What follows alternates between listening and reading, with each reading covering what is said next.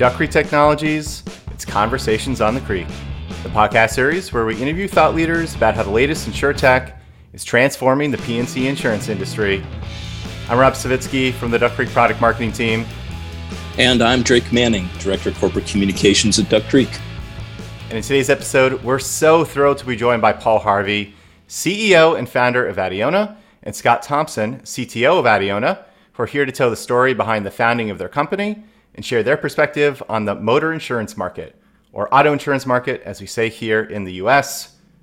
Adiona is a UK-based motor insurtech startup launching later in 2022 that will deliver simplicity, savings, and great customer experience through AI and real-time data. Their motto is fairness, transparency, and putting the customer first. Paul, Scott, welcome to the show. How are you guys? Great, Rob. We're really glad to be here. Thank you for having us on. Yeah, thanks a lot, Rob. Really good. Absolutely. Excellent. It's great to meet you. Paul, I know we were able to connect briefly at Formation. Scott, I know we missed each other, but yeah, I'm glad we're able to have this conversation, especially following your presentation up at Formation. That was really, really fun to see you guys there. Great to be here. So thank you very much. That was an excellent delivery on the main stage, Paul. Thank you for taking time to tell your story to our Formation attendees. It was very well received. Well, you guys have the most awesome stage to do it, so we were glad to do it, and glad to leave some messages for the folks back home also. You know, for folks that didn't have a chance to attend Formation either in person or virtually, I'm wondering if we could start with your road to Adiona, Paul, and where you were prior to Adiona and your motivation for starting the company. Yeah. Well, look, I guess your listeners you'll sense the American accent, but I've actually been in Britain for over 25 years and swore my allegiance to the Queen about 20 years. So, but my background has been investment banking, venture capital. I had an operating role with a telematics business called Octo Telematics. My family has been in the insurance sector in Canada. And kind of all these things in different ways just kind of really kind of influenced my thinking, particularly in Europe. You know, there's not a lot of, when I was on the banking side, there weren't a lot of great things about being a European tech banker because you had to rely on your expert teams in the United States on software or semiconductors or Comtech. But the thing that when Internet of Things came together, where you had to know a little bit about all of those sectors, it became really important, and I could see that this was really going to impact the insurance sector, and that's really when I got involved with Octo, and then when I shared my perspectives with my uncle, who had founded an insurance company in Canada called Group Optimum. We just, it was towards the end of his life, but he really knew that this was going to have an impact, and then really the story, I'll let Scott tell his story, but we got very, very lucky and quite frankly, introduced by Duck Creek, which really brought the two of us together. So let me turn it over to you, Scott, first. Yeah, thanks, Paul. So yeah, I met Paul in a coffee shop in Oxford, and we sat and talked and planned, and we started looking at the tech. And I think from me personally, I've spent 25 years, at least 25 years in the insurance industry, always around analytics, price and claims. And then I spent several years in the city with the big management consultancies trying to bring a risk hat onto that. So once me and Paul got together, it was quite clear within them hours that, this is going to be a great venture for us, especially bringing all of the digital experience and pricing and risk together from the years I've been doing it. So yeah, that's me. That's excellent. And so clearly both of you have deep experience across the insurance and potentially reinsurance industry as well. And Paul, I'm wondering if you could elaborate a little bit on what Adiona is looking to change about the motor insurance market. Well, look, I get very influenced, and I talked about this at your conference. Sometimes in life, you can get really just lucky. when Scott and I got together, we said, look, we have to price better and better models. And so Scott is really kind of the global leader in that. We have to deliver the product better and achieve better loss ratios. This is where some of our team members who've done this in Italy and have achieved, and we've got to make sure we establish a real brand, a customer experience that reaches to the customer emotionally, gets them kind of hooked on the product. But on this journey, you know, we got lucky on some things. So we came up to this, and even our kind of first presentations to Duck Creek were all about the tech. You know, after we successfully kind of started working with you guys, I got my son, who is now 30, and he met his then girlfriend when they were 14, and they were in a study abroad in Spain. Her parents had a Christmas curry that they'd always do, and we would all come there, and they'd have all their neighbors, and they even hosted the wedding of the two of them in their garden. And every one of these events was Bruce Carnegie Brown. And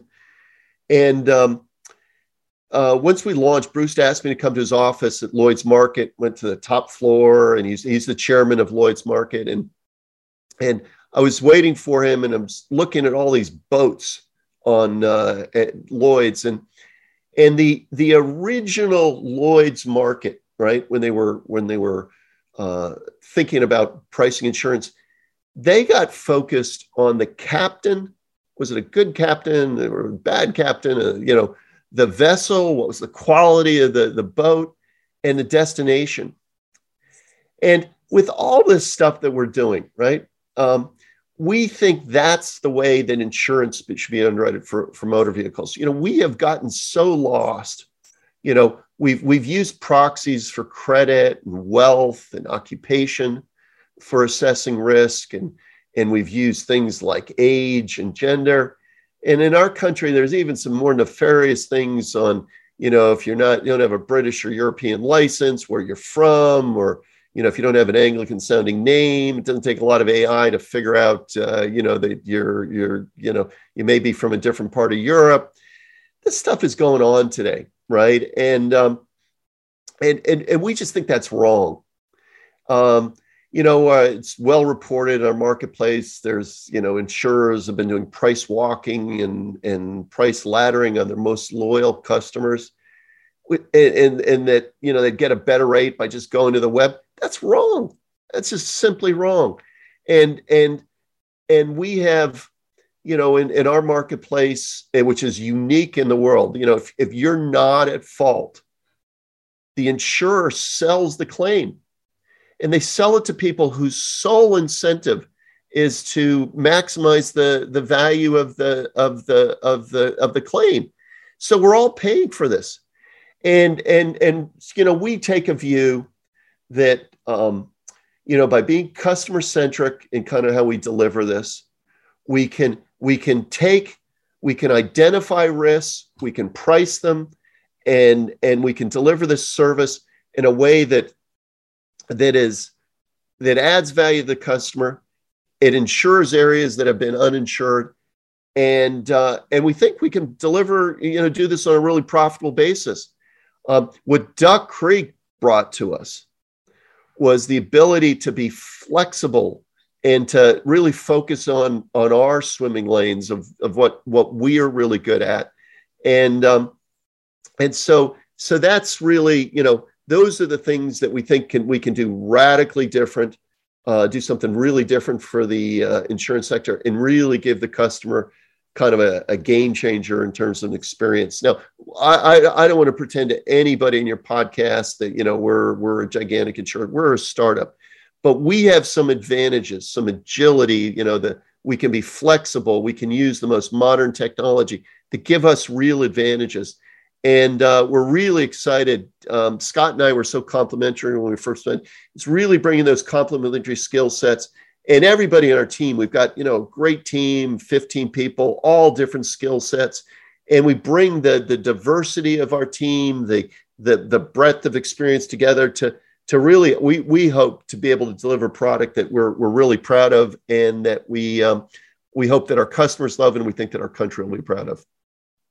Thanks, Paul. So kind of expanding on some of the points you mentioned, when you talk about fairness and transparency and pricing, in your view, what should that look like when it comes to motor, and how does telematics and AI support those values?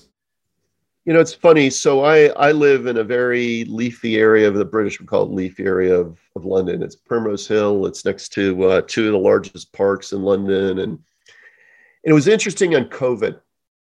You met people that you didn't quite meet before, right? And I, every day, I was all masked up. I'd go down to the local Sainsbury's, which is across in Camden. And, everybody in the, everybody was stocking the shelves and at the Sainsbury's.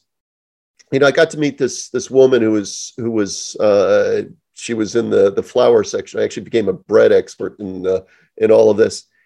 And we're completely masked up, but we started having a discussion about motor insurance. And she was telling me, kind of what she was going through to get, appropriate insurance and how important the car was to getting our kids to where we're going. And it just got at me that this issue of, where you live has, these things, if you're not using real-time data, things, how does somebody that lives, in one area get a better rate than somebody in others? I mean, it's got to be about real-time and fair, and people don't like fees that are embedded and they don't know. And we just, somewhere we just lost our North Star on this. And look, we've got a lot of things that we've got to get right. But I think having, a North Star that says, we're going to keep the customer first. We're going to use modern technologies, AI, cloud, the machine learning that we develop, all of this to give the customer a better deal, a better experience. And I think there's just an open playing field right here. This is 10% of the economy. And, motor is about a quarter of that. And it is just ripe for a digital disruption. And we think we've got the team to deliver on it, or at least to get started on it. And we're very, very excited about pulling this all together, and very excited to be working with you guys. Rob, can I just pick up on the telematics? Look, the telematics is probably not the best word, but I mean, there's a perception that this is all about monitoring. It's not. It's actually not. The whole purpose of this is to reward good drivers. There's the opportunity to reward. It's a customer experience, and people forget about having the ability to maybe reduce premiums because you're driving good, or more importantly, the experience around a claim. We've got this crash and claim capability where you're going to have such a good experience, and claims is not a good experience, but with our tech, we should be able to help you reduce the amount of time you're waiting to solve the claim, because we'll know about the claim, we'll know about the severity, we'll know about the impact. So it's all about the customer experience for us. That's what it's about, that this tech is going to help. Right. Yeah, no, that's a very compelling value proposition. And, I think with telematics and AI and real-time pricing, whether it's some combination of pay per mile or pay per kilometer, or, looking at hard braking versus acceleration, mobile phone distraction, all very interesting factors to consider. I guess on the flip side of that, to the consumer, at least maybe historically, there may have been some hesitation around data privacy and willingness to opt into a program. I think maybe we're maybe moving away from that. Maybe we've reached an inflection point. And so my question is, how have consumer attitudes towards having their driver behavior monitored evolved in that life cycle when it comes to motor? Look, one of our board members has said it's simple view. You don't collect data unless it adds value to the customer, right? We have Fitbit watches, we Google Maps, Apple Maps, it adds value to us, right? a lot of these programs, when they started, were set up for youth drivers, which, you know, by definition are inexperienced drivers, and there was geofencing and these types of things. I think what's important is we've got to show real value to the customer for doing this. And what Scott was saying, you know, how can we make the experience better for them? How can we deliver a better claims experience in a world that we know all the cars are going to be connected to the internet? I mean, we can have a debate whether it's 3 years or 10 years, right? But there is no question. And there are going to be changes in ownership, right? And you know, of vehicles and experiences, and, you know, ultimately, and I may probably more of 15, 20 of you, we're going to have autonomous driving, right? But these things, you know, what they require is a mindset about being digital underwriters, right? And doing pricing digitally and at speed. And that's the new world we're facing. And that's what insurers have got to be exceptional at, and train and build, you know, teams that are exceptional at, and making sure that that customer experience is really engaging. Right. That makes sense. I think, you know, all consumers certainly appreciate seeing how their data is being utilized and put to good use to really better that experience that they have. So changing gears slightly, no pun intended, wanted to speak, I know you definitely mentioned talking around, you know, insurance or telematics AI, real-time data collection being natively connected in Internet of Things cars. I wanted to talk, though, a little bit about embedded insurance when it comes to motor. Certainly, you know, from the big auto manufacturers and brands, insurance, not their core business. Definitely an opportunity for maybe some to partner with insurers or potentially create their own captive insurance companies. I guess, you know, what's your view on how motor insurance could be embedded at the point of purchase when a customer is purchasing a car? There's no question about this, Rob. I mean, you know, we were very influenced, Scott and I, when we were, you know, thinking this thing through in Oxford at the very beginning. You know, we were very influenced by one of our board members who had introduced us to the progressive model of this, which they use a Rubik's Cube, right? And the Rubik's Cube has, you know, really three sides for this model. You know, the one side is your geographies, the other side is, you know, motor, home, whatever it is. And then the other side is your distribution, right? You know, in our case, price comparison websites, direct to consumer. But embedded insurance is just kind of another form of distribution. And this is what, you know, we get really excited about Duck Creek, right? You know, right now we're only using, you know, one of the cubes, you know, for geography, and one of the cubes just, you know, personal lines for motor, and, you know, the price comparison website. But we've got a lot of different cubes, and I think, you know, the customer wants a solution, and if you can deliver it at point of sale, you know, that's what they want, and we're going to have to believe. The key thing for us, you know, as a startup, is we've got to stay very focused on getting to scale rapidly and making sure we have control of our margins, our GWP growth, our loss ratios. But this is, you know, I don't think there's any question that this is where this is going. And Paul, you're raising a few interesting points around, you know, the startup aspect of your business and the role of technology in that. And I wonder if you could elaborate a bit on, you know, the role of a modern core SaaS system, cloud system, in supporting your business objectives for motor insurance. Yeah. Well, look, we need to maybe just spend just a second on the journey that we had to this. You know, we came first to Duck Creek because I was very influenced by I'd worked at Bank of America and for a while, and the way to pursue the investment banking, I worked very closely with the internal IT department of Bank of America. They had a $14 billion budget. that opened a lot of doors. Like if you needed to break into something, and the guys who ran that were actually Brits. They were based in New York and in Charlotte, and they love soccer, football, and I got to meet those guys, know those guys really well because they were really helpful in terms of opening doors for me.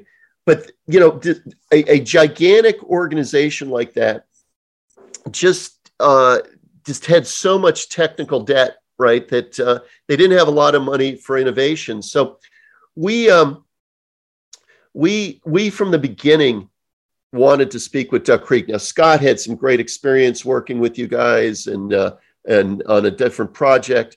But when we got together, we tried to, Duck actually introduced us to World Programming where Scott was working. And then we had to work about 6 months to get a meeting with Mike Chakowski and Eugene Van Veer. We finally had the meeting. And it was supposed to be 30 minutes. I think it went over 2 hours. It may have been as long as 2.5 hours. And we were in this meeting and we're discussing where's our swimming lanes? What should we be doing? And this is where we shared with Mike about our vision, about, what we're trying to do. But we said our underwriting is the pricing that Scott's doing, the claims experience, the customer, that's our swimming lane.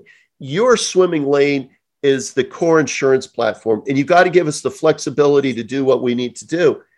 And I think that was just a key strategic moment because, there are a lot of well-publicized insurtechs who've raised billions of dollars, and they're trying to simultaneously build Duck Creek, a telematics business and an insurer all at the same time. It's just too much. It's just too much. And I think it's more of an ecosystem type of play where you got to work with best-in-class partners, and it's all got to work. And Duck really kind of provides the basis of that. And, that's what we've been working towards. And now we've got, best-in-class claims, third-party administrators for claims. We've got people to help us, the BPO on, high-value, low-frequency claims. We've got our payment systems, our premium finance. All this has got to tie together on something. And that you let people who are really good at that be exceptional at that and give you the flexibility to build their business. And that is the insight that we took from that. And now we kind of have to control all the offerings that you have to give us what we need. But we know when we get to the next spot, you'll be there for us. And that was our vision on that. And Paul, can I just add to that? You did pick up on it. One of the key things in a previous role was the seamless integration with Duck and the speed. I'm talking days and weeks to fully integrate operational analytics capability into Duck. And not only that, what really brings it to life, and I love this, is the Duck Creek's content exchange service. These are accelerators. We can start enhancing more and more capability sitting within the Duck ecosystem. And that's what I like about it. It provides all of the tech capability, software as a service with, and what Paul's already mentioned, the most important thing is being allowed for us to scale with you. And that's what it offers. That's a key point. And Paul, you also had the opportunity to meet Matt, Argyle Insurance, right? Australian insurer that is in a similar, startup environment. And you'll hear as you look back on our earnings call, they're benefiting going live in less than 60 days. And I know you're still in the build process, but how do you see the process coming along so far? Well, look, we've got an offsite that we're getting. We've done a lot of work. We're making sure that we're very clear on our product design, so that we can build our tech around it. I don't want to spill all the secret sauce right now, but we're thinking about where people are going to be, how this is going to be, how we're going to stack up, how we're going to. But the goal is 60 days, right? And your new head of EMEA said, well, maybe it's 60 business days. Well, we'll talk about it. But we are getting geared up for a sprint on this. We want to be, the great thing about our marketplace we got to do what Scott's done, right? Which is get these pricing engines so we're priced correctly. But we, in a market driven by aggregators, it's turning on the faucet, right? So we can control revenues by turning on the faucet, right? But we have got to, we have got to be ready for that, and we're committed to getting this done before the end of the year. That's really great to hear. And I think, definitely reiterate what's already been said, but I totally agree. And I think a modern core system, it's really about giving, whether it's a startup or established carrier, that flexibility, that speed to market to be able to capture those opportunities and not miss out when there's a business, opportunity in front of them. So that being said, we're getting closer to wrapping up here. And so we'd love to pull out my crystal ball, which we have on most episodes. I think almost every episode, actually. But the first time we've asked an insurer this, as you are the first customer on our show, which has been really exciting. Within my crystal ball, I'm really curious to get your perspective. So obviously you're entering the motor insurance market in 2022. If you look out 2 to 3 years from now, what does motor, or maybe even farther, maybe call it 5 years, what does the motor insurance market look like in the 2 to 5 year time frame?